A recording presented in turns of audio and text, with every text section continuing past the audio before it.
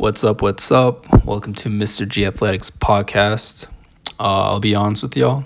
I haven't come up with a name for this podcast yet. So right now we're just going with a super basic name, which is Mr. G Athletics podcast. The purpose of these podcasts is just to talk about topics related to fitness, health and wellness, and nutrition that just don't make enough sense for me just to make an Instagram post about. So I decided to talk about it in further detail. So I hope y'all enjoy. So the topic for this episode is, what is a keto diet? By definition, a keto diet is just another way of saying a low carb diet, really. You focus on getting most of your calories from proteins and fats, which means you limit the amount of sugar, soda, pastries, and white bread you consume. And actually, you just don't eat much bread at all, to be honest. The keto diet has numerous health benefits as it helps you lose weight. It raises HDL, which is the good type of cholesterol that you want to have, and it helps lower blood pressure on top of that. The goal of a person who's on a keto diet is to eat less than 50 grams of carbohydrates a day, which to most people is incredibly difficult since 1 cup of rice has 48 grams of carbs.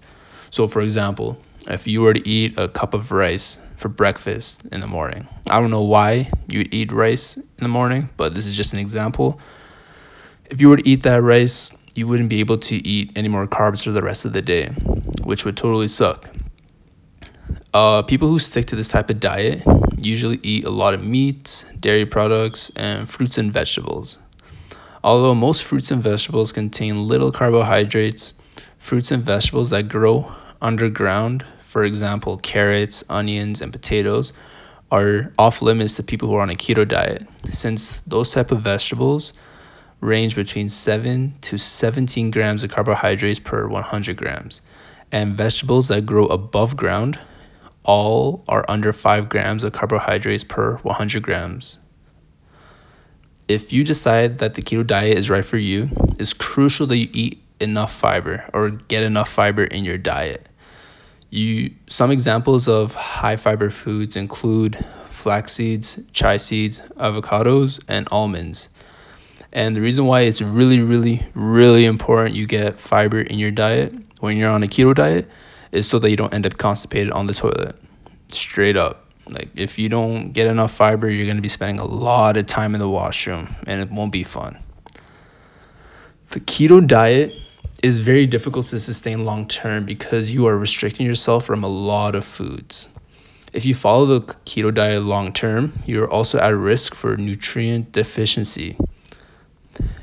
On top of the nutrition deficiency, your energy levels will also decrease and you'll feel more tired and take more naps.